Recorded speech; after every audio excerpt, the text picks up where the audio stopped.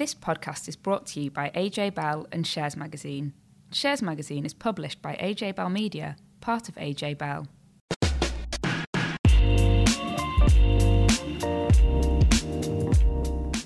Hi, I'm Dan from AJ Bell and Shares, and with me is Tom from AJ Bell. Hello. So if you're interested in getting more from your savings and investments, this is the podcast for you. Today's episode looks at the latest events on the stock market, all the important bits from Rishi Sunak's spending review, and Tom's going to answer a very important question on pensions from one of our listeners. That's right, Dan. We've also got a fantastic interview with Stuart Widdowson, who is the fund manager of Odyssean Investment Trust.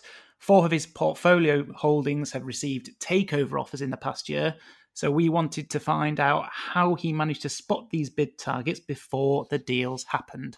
But first up, it's time for Dan to run us through the week's events on the market. So Dan, what's been going on?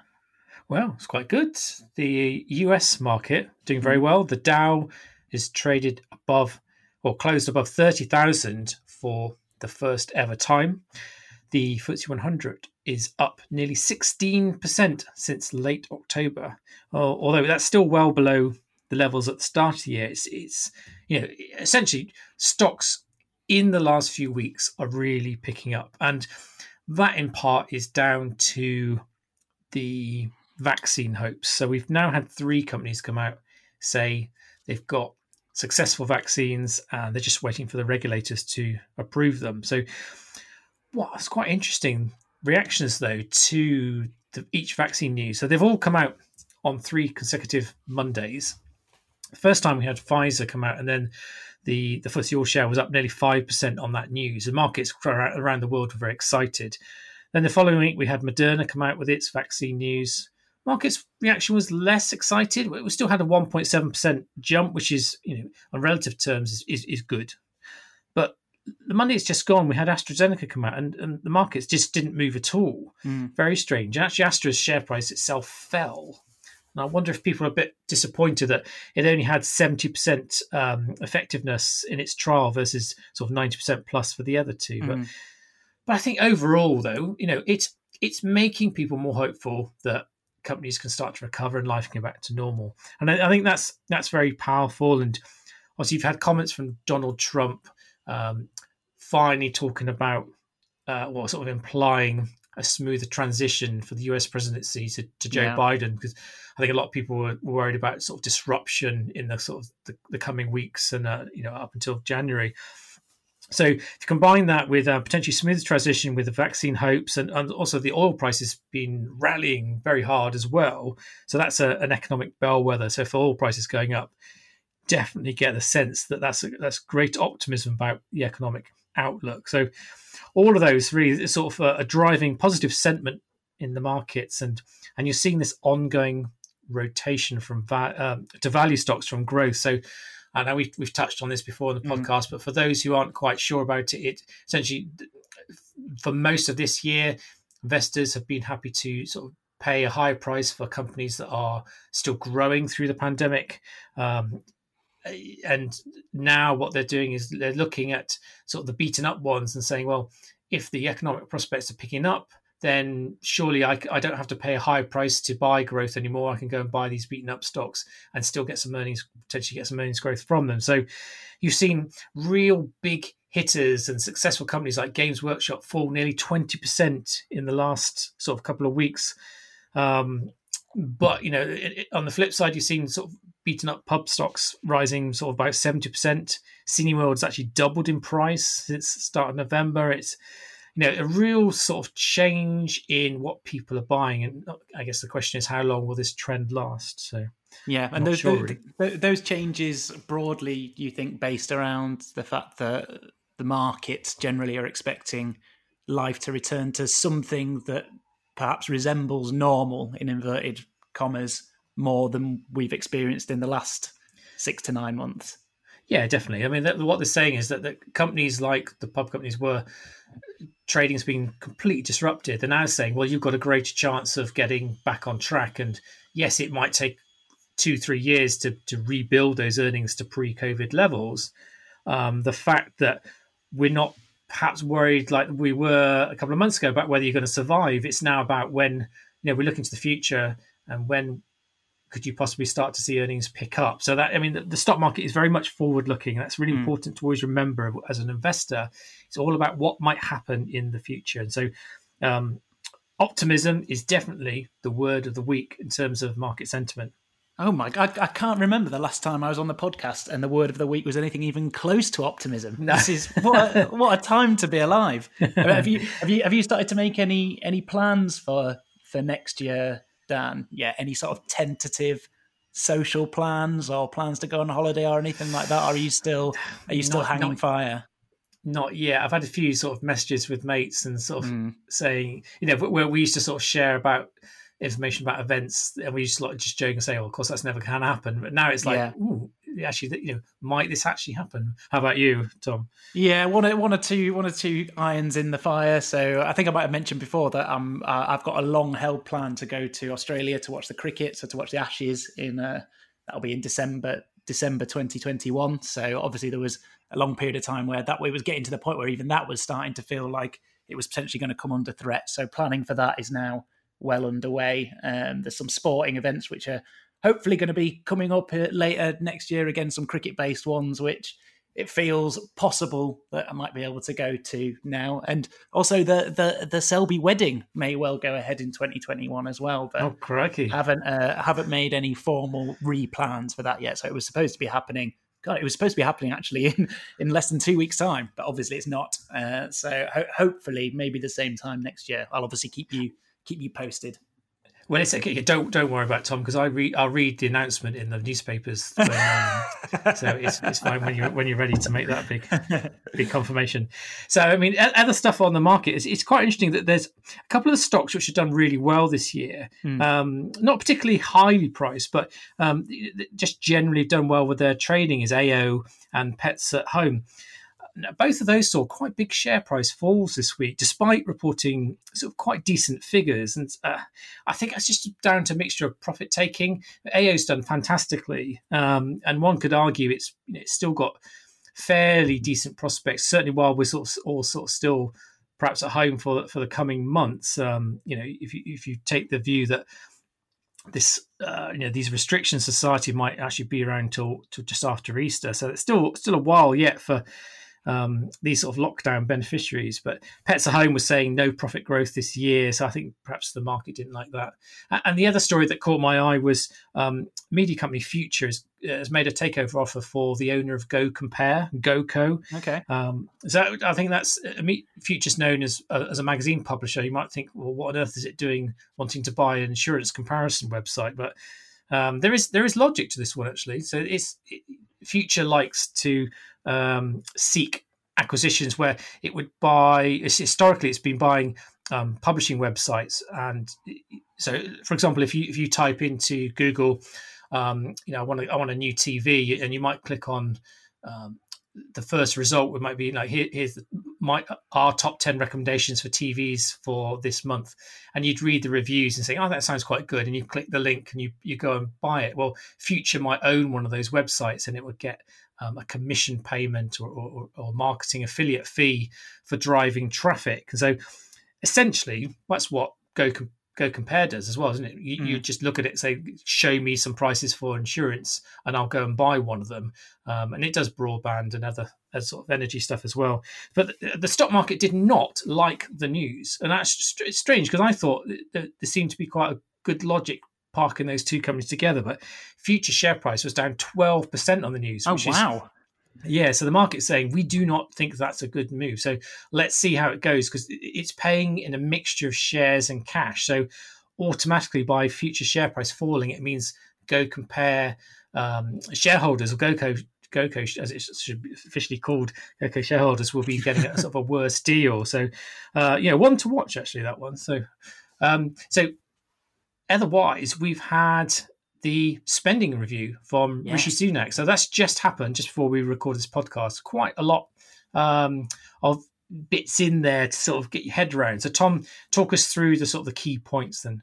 Yeah, as you say, fresh from scrabbling through some of the very, very detailed and very in-depth documents that come alongside the spending review statement that Rishi Sunak gave earlier today. So into a few headline announcements that people might read about. So increasing the national living wage by 2.2%, and it's going to be payable a little bit earlier, so by age 23 rather than age 25 at the moment. Also, some expected announcements around public sector pay freezes. So Rishi Sunak very keen to make sure that while there is pay restraint in the public sector, he's going to ensure that those on lower earnings, and particularly people in the NHS, aren't going to be too badly affected by that. Also a long-trailed reduction in the amount that the UK pays in overseas aid. So that's going down from 0.7% of national income to 0.5% of national income. They say they plan to reverse that decision at some point, but that point in time is not yet being set out. But probably worth saying that the spending review isn't a budget. So while we've had a few of these little announcements that we're expecting, this is really setting out the overall picture of the public finances and the amount of money that different departments are going to get. And so while you have a few of these little announcements, really the big story from today is the fiscal position that the country's facing on the back of course, the coronavirus pandemic and the subsequent lockdown of the UK economy. So these numbers, I've said before, these numbers always make my eyes pop out. But the UK is going to borrow £394 billion over the course of this financial year. That's 19% of GDP, the highest level of borrowing in peacetime history. The UK economy shrunk by 11.1% in 2020. There were some predictions about how the UK economy might bounce back over the coming years. So the Office for Budget Responsibility expecting a bounce back next year of just over 6%, and then the year after of just over 5%. So some improvements of where we are now, but the Chancellor very clear that things are going to be difficult for a long period of time. And in fact, at the end of this Parliament, there's a good chance that the economy's not going to be as big as it was at the start of this Parliament, which clearly is usually the way that these things go. And so I think the main message, certainly that I took from the spending review, was something that we already knew, but something that gets rammed home when you see these new figures on debt increasing, on borrowing increasing, on unemployment rising as well, is that the difficult times financially certainly are yet to come. So at the start of his statement,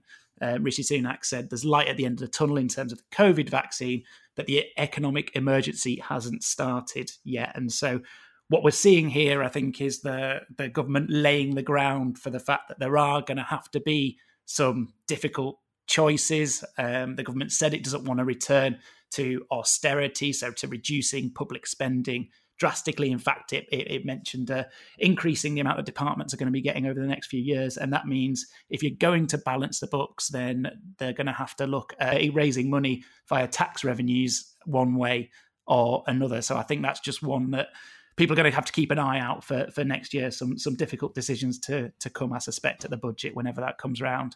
Yeah. I mean, there was a few bits in the spending review that caught my eye, which, you know, if you're a stock picker and you're looking for sectors that might benefit from what Mr. Sunak was saying, I mean, of course, talking about massive infrastructure spend, so spending money on public services, building new schools, hospitals, sort of building more prisons and hiring more nurses and police officers. So one could draw the conclusion that perhaps outsourcing companies might benefit from work, and certainly there's plenty of construction companies in the UK on the UK stock market that might get a sort of a slice of that pie. You know, spending on roads and other transport schemes to sort of they use this term level up the regions, sort of reduce the regional disparities of the country. So that would clearly also benefit some sort of sports services firms as well. I mean, and then you've got sort of a 7 billion national house building scheme and planning regulations easing. So obviously the house builders will love that news as well. Yeah. One other point I think to pull out a document hidden away within some of the larger spending review documents was around the retail prices index. So this is something that I've talked previously on the podcast about. So this has been trailed for a long time, the idea of replacing the retail price index, which is an old measure for inflation in the UK, with CPIH, which is a version of the consumer prices index, which is the one that's preferred by the UK Statistics Authority. Now, it sounds like a nerdy and technical change, but it will have implications for people's investments and people's pensions as well. So the Chancellor's confirmed that RPI will essentially be replaced by CPIH, which tends to be about 0.8 percentage points lower each year than RPI. And that's going to happen from 2030. So in 10 years' time. Now, the reason that will matter to people is because there are certain investments that are linked at the moment to RPI. So index-linked gilts, for example, rise in line with RPI at the moment. And so once RPI is downgraded, then those increases will reduce in the future. In terms of pensions as well, so anyone at the moment, well, lots of people at the moment who are in receipt of defined benefit pensions, so guaranteed pension incomes, will have RPI linked increases written into their contracts. So that'll be part of the agreement that they've got with their pension scheme. If when RPI is aligned with CPIH, those RPI linked increases won't be as valuable as they are today. So you'll still get an increase in the value of your pension each year, designed to keep up with the rise in general prices in the economy.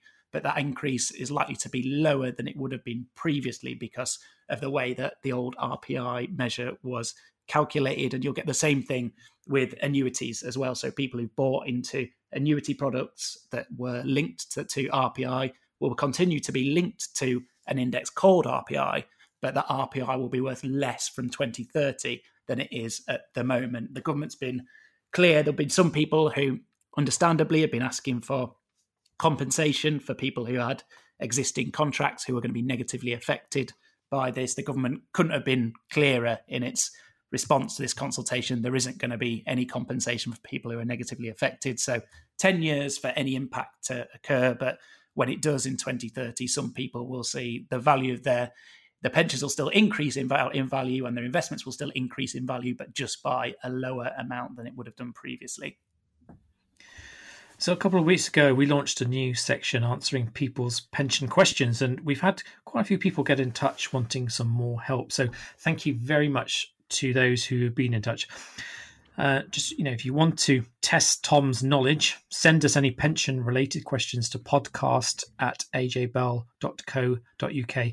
Just remember, we can't give any investment advice, so please don't make Tom cry by asking if you should buy Bitcoin or shares in Tesla. So, Tom, which question have you picked out of the hat this week? Yeah, so Dan, we have a question from Dan. It's not from you, I don't believe. I won't give his surname because I want to protect his identity. So Dan says, I'm wondering if you can help explain the difference between a LISA, so a lifetime ISA, and a SIP for younger people when looking at their retirement.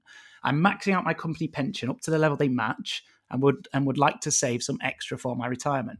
I'd be comfortable making the investment decisions myself and have 6 months saving for day-to-day backup. If deciding between a LISA or a SIP, do the different income tax bands have an effect? What are the differences when looking to draw down later in life?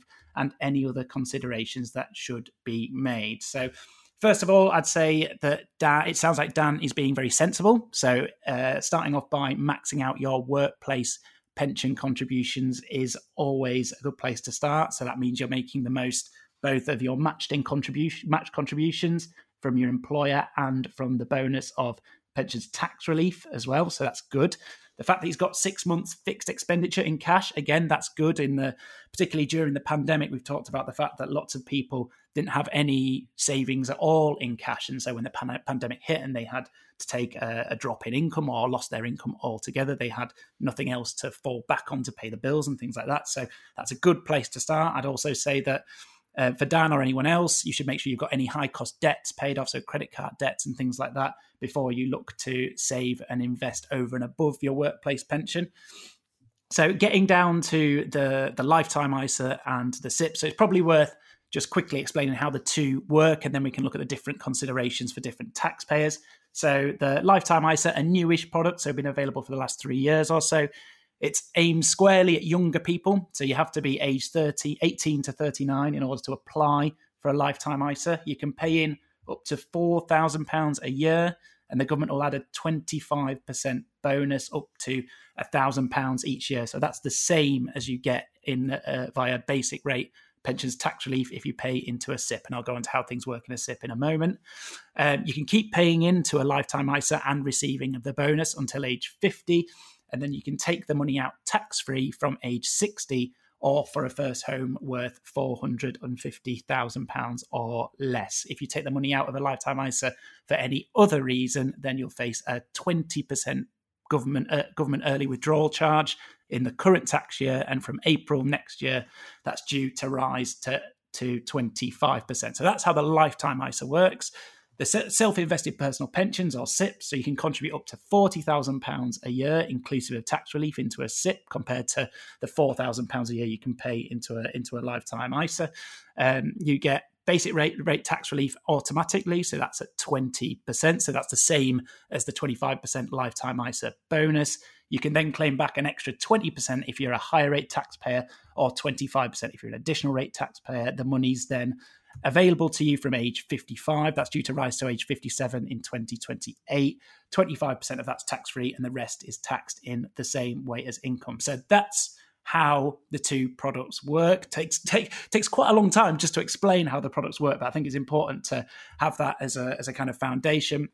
Now, in terms of whether or not you'd be better off in a Lifetime ISA or a SIP when you're saving for retirement, it will depend largely on whether or not you're a basic rate taxpayer, a higher rate taxpayer, or an additional rate taxpayer. So if you're a basic rate taxpayer and you contribute up to £4,000 into either an ISA or a SIP between the ages of 18 and 50, so those are the years where you can contribute into a Lifetime ISA and keep getting the government bonus. If you enjoyed similar returns over that period, then clearly the bonus you got on the money that you saved would be exactly the same via the Lifetime ISA or via the SIP. So the key difference would be how you could withdraw your money. So in a SIP at the moment, you can get that from age 55, but only a quarter of it's tax-free, and the rest will be taxed in the same way as income. Whereas with a Lifetime ISA, you'd have to wait a little bit longer. So you'd have to wait till age 60 to get the money, but the entire amount would be tax-free. So the other positive thing about a LISA is that while with a pension your money would be locked up, you can access your money from a Lifetime ISA in an emergency, although as I mentioned, there'll be an early withdrawal charge to pay. So if you're a basic rate taxpayer, then the Lifetime ISA could be viable and potentially attractive as an alternative to a traditional SIP. The amount of tax you pay, of course, in a SIP will depend on the tax band you're in when you come to make your withdrawal. So if we think about someone who is making a £20,000 ad hoc withdrawal, so that's where a quarter of the withdrawal from their SIP is tax-free and the rest is taxed in the same way as income.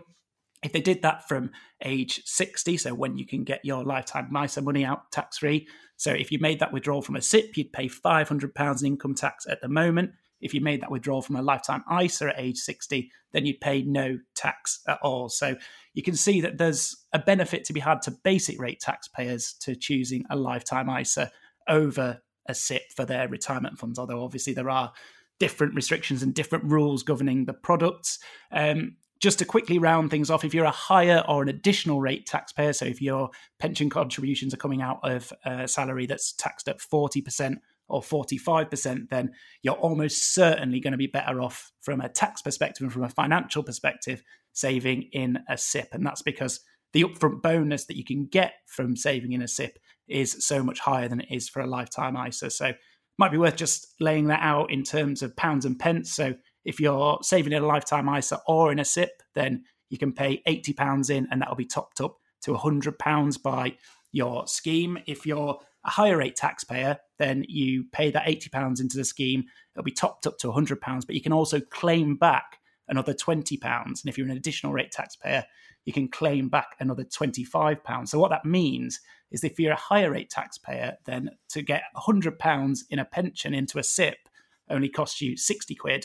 And and if you're an additional rate taxpayer, to get £100 in a SIP only costs you 55 quid. So as a result, if you're a higher or an additional rate taxpayer, it's likely that the SIP is going to give you the bigger bang for your buck than the lifetime ISA. But if you're a basic rate taxpayer, then it's worth considering the lifetime ISA because you can get that money out tax-free at the end, and the bonus that you get on your money is exactly the same as you get in a SIP. I hope that was clear and not too rambling, Dan. No, that's good. Well, thank Tom. That's incredibly helpful, and I'm sure many of our listeners will be very grateful for that really, really in-depth information. And I'm hoping that next time I see you, I'm going to ask you to repeat all those words, and you're not going to take a sheet of paper. Next time we meet at the pub, Dan, I will repeat it word for word, and you will enjoy every second of it.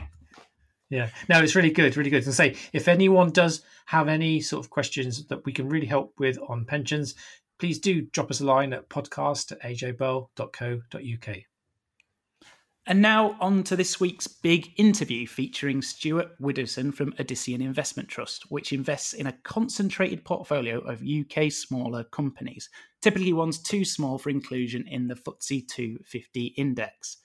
Dan talks to Stuart about his success picking stocks that have gone on to receive takeover bids. He chats about the state of the market and goes into detail about why he likes SDL, which is now part of RWS, as well as Clinigen and Volution. Listeners, I think you're going to really enjoy this interview. So, Stuart, thank you ever so much for joining us today. Now, I've seen 4 of your holdings in Odyssean Investment Trust have received takeover offers in the last year. So that's SDL, Consort Medical, Huntsworth and Elementis. So are you deliberately hunting out companies that you think will be bought? I mean, that's an excellent question. We've had 4 holdings, and to put it in perspective, we typically have 20 holdings.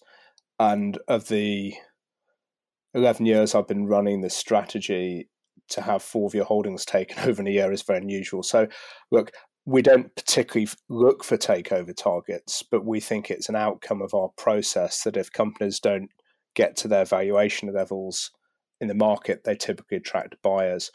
And this is what we think really comes from our private equity mindset of how we try and select stocks. Firstly, we care about valuation. We don't want to overpay. We always want to be buying into a company at below its intrinsic value. But secondly, we want a company that's a good company that effectively, as you've seen, if they have the characteristics that either a trade buyer or a private equity buyer might like. And also, more importantly as well, they don't have the things that those people don't like. So we don't like to invest in companies with poison pills. The final thing that we look for, as well as valuation and quality, is improvement potential, because we want to invest in companies where the market maybe hasn't seen the fact these companies could and should be doing something better, making more profits, having a better return on capital employed. But that's something where a private equity or trade buyer can spot those and think, actually, I can take this company private and still make it better and reduce my entry price by improving the operations. And look, you're absolutely right. What's interested us actually over the last year is out of the 4 bid approaches we've had, 3 out of 4 that have been trade and 1's been private equity. And again, that's quite unusual. Yeah. So would something like with SDL being bought by RWS, is that an all share deal, wasn't it? So would you now have RWS in your portfolio, and would you keep it longer term? Yeah, so you're absolutely right. It's an all share deal. We think there are substantial synergies in putting the companies together. And to give you an idea, what it's created is the world's largest provider of translation services and software in what's a very fragmented market. And we always expected going into the investment in SDL, it would participate in consolidation. It's a very good fit, and I think the stated synergies when they announced the deal were £13 million. That's what they've been allowed to say by their auditors. We think the real benefits of putting the 2 businesses together is significantly higher than that from a cost and efficiency perspective, potentially up to £40 million is our view, which is obviously much different.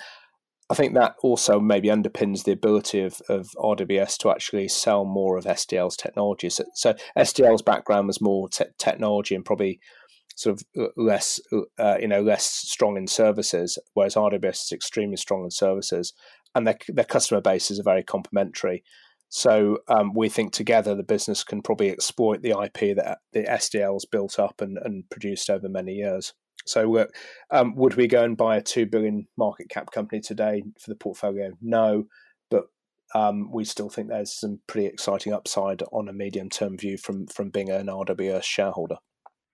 Yeah. For those that are taken over in your portfolio and delist, how long is your sort of list of potential ideas to sort of fill those gaps? Then clearly, would you always want to put something new in, or would you go and buy more of existing holdings? Look, it depends on where we see the opportunities. I mean, to give you an idea, our cash balance at the moment is the lowest it's been since we launched.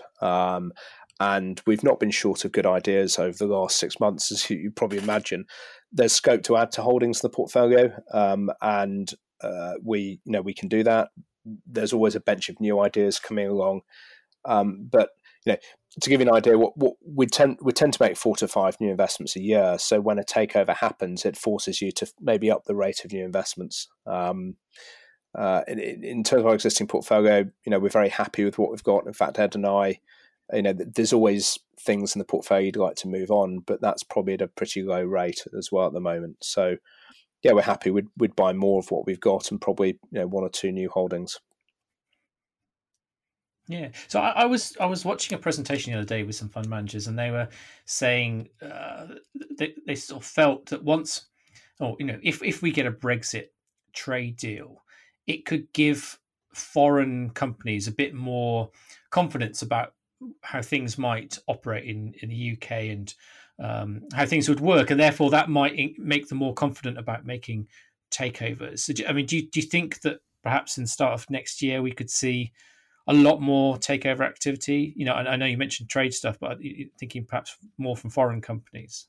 I think what's interested us from the Elementis bid is that, that is a takeover of a foreign company, but Elementis itself is a pretty international business. It doesn't actually have that much operations in the UK. But what's happened is that UK equities have been so out of favour because everything's been against it. There's been Brexit, there's been COVID, and then top of that, general concerns about the US election as well. And I think once Brexit's out of the way, actually, you would expect the market to have a relief rally of some kind. The bidders you haven't mentioned are private equity houses. We've been quite surprised actually that there've been not more take private approaches for smaller companies, because particularly full list companies are trading at a significant discount to AIM companies. And we think there's a lot of mispricing there. So look, in short, we'd expect probably more M&A next year than less. Okay. So just having a look at other stocks that are in your portfolio, you've got a stake in Clinigen. So I went to see them many years ago, and at the time that they were buying drugs from other pharmaceutical companies and getting them approved for different use, and providing access to unlicensed medicines. I was wondering, I must confess, I've not looked at the story recently, apart from seeing that they've had a bit of a tough time and suffering from lots of earnings downgrades. What would give you the conviction to stick with a company that perhaps might be having a bad patch now? Well, the fact that it's got negative earnings momentum, or has had for some time, is one of the reasons why the shares have derated. If I've first invested in the company in 2014, and I've been in and out over the years because the rating is so volatile. The PE tends to oscillate between 10 times earnings and 16, 17, 18 times earnings. We think the opportunity at the moment is it's on a low rating compared to history on earnings that we think actually are about to significantly improve over the next 3 years. And on top of that, the market's concerned about the level of gearing. We think the company is very cash generative, and that gearing will come down substantially over the next 18 months. So there's that, earnings we think are going to improve significantly, and on top of that, debt's going to come down, and that's probably going to cause a reassessment of the company. It was one of the new investments we made actually right at the end of March. I think we started buying shares, I think, when it was on a forward P of 8, which we thought was just ridiculous given the quality of the company. And it was really pricing in a lot of bad news. It's an interesting case study because although as a healthcare company, its earnings are more resilient than, say, an industrial or a consumer company, it was still impacted negatively by COVID because, as you know, it's involved in supplying products for clinical trials.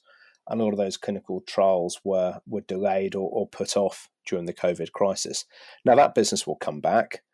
The second thing that we think will help earnings is really around Foscavir, which is one of the drugs they bought some time ago, which they've reinvigorated.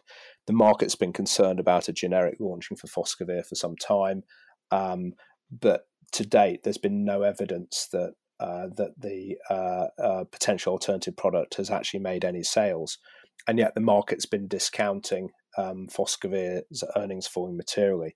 So we think that won't be as bad as the market thinks.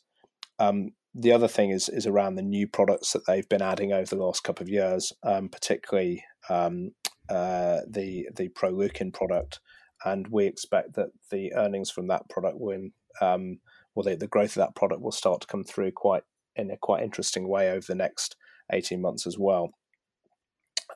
So there's lots of things, and Erwinaze as well, where they announced deal quite recently. We expect earnings to start to improve as that product gets traction within 18 months as well.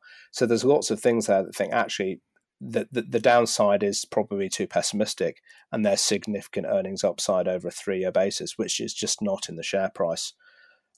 You mentioned it's quite a complicated business. We think that investors struggle because really there are 3 quite different business units there.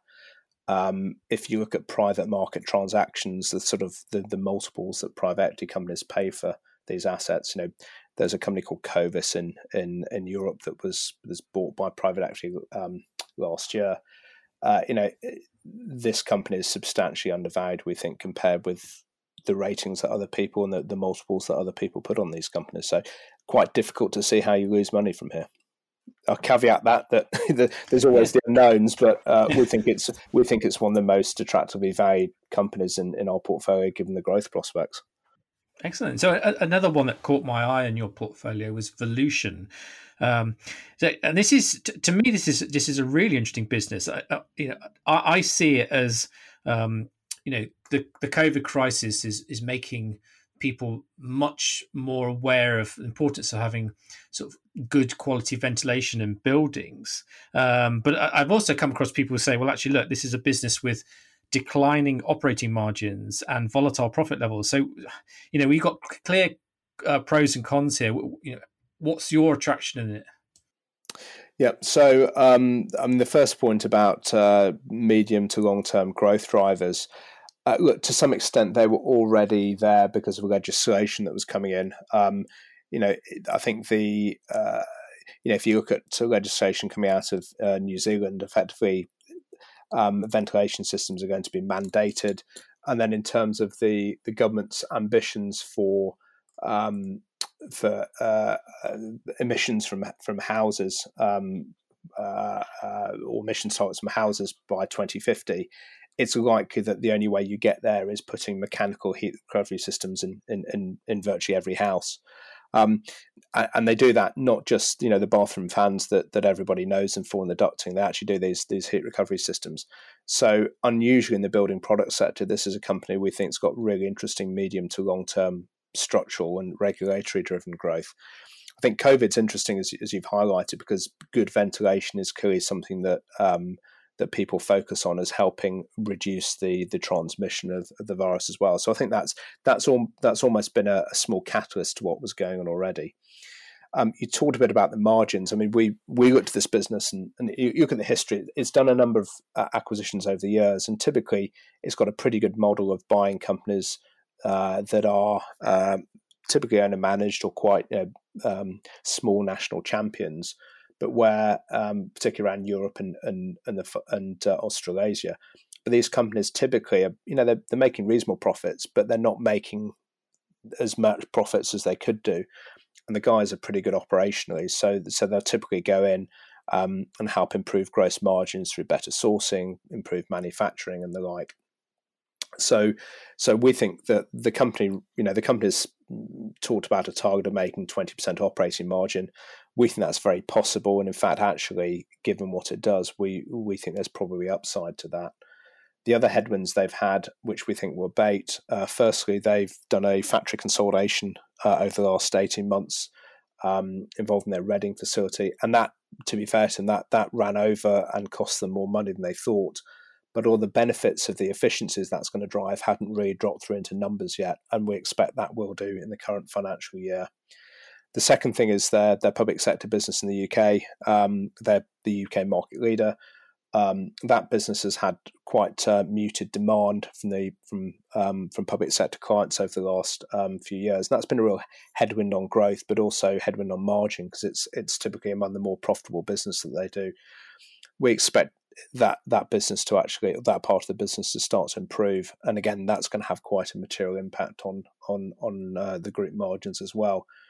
So, in summary, margins we think are going to inflect upwards. Demand is going to improve as well. And it has a really interesting prospects for the next 3 to 5 years. The other thing we haven't talked about is pricing as well. We think that when you, as a purchaser of these fans myself, it typically costs more to get the electrician to come and put them in your house than it does actually the unit. And frankly, most people don't have any idea whether or not they're paying £30 for a basic fan or £70 for a fan that's a quiet fan.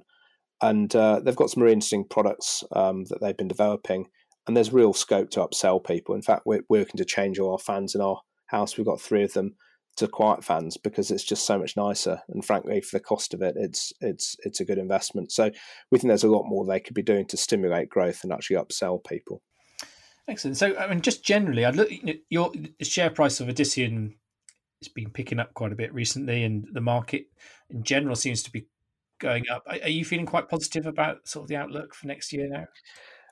I think, look, we don't make short-term predictions, and for us, a year is short-term. The way we tend to look at companies is what sort of returns do we think we can get over 3 to 5 years. And Ed, my colleague, and I are very optimistic about the returns we can see from the portfolio over the next 3 to 5 years. We target 15% annualized return for each investment, and we have a very high proportion of our portfolio that we think it has the potential to materially exceed that. So, we're optimistic. We think the portfolio is in good shape. We talked about the takeover of Elementis earlier. We think that the revised bid that's out this morning still significantly undervalues the business, and we still see there's a lot of upside there. So, and frankly, there's a number of other companies in the portfolio that we think are still trading on very large discounts, their takeover valuations. So, we're very much optimistic on a 3 to 5 year view. Who knows what happens in the short term in markets, because that's life. But we're definitely glass half full. Great, Stuart. Thank you ever so much for joining us on the podcast. Thank you. So that's all we've got time for this week. As always, it would be great if you could leave a review of the podcast, particularly on the Apple platform. And just a reminder, we've now plugged into Amazon Music. How exciting. So if you've got one of those fancy smart speakers like Alexa, I do not have one of those, but maybe I should invest in one. You can now access the podcast by saying, "Play Money and Markets Podcast." What a world we live in. Thanks very much for listening, and I'll see you again soon. Thanks. See you later. Before you go, please remember this podcast is for educational purposes, and the views expressed don't necessarily reflect those of AJ Bell or Shares Magazine. The podcast isn't telling you whether certain investments are suitable or not. And don't forget that the value of investments can change, and you can lose money as well as make it. It's also important to remember that tax rules apply, and that the way an investment performed in the past may not be the same as how it behaves in the future. If you want help, go see a qualified financial advisor.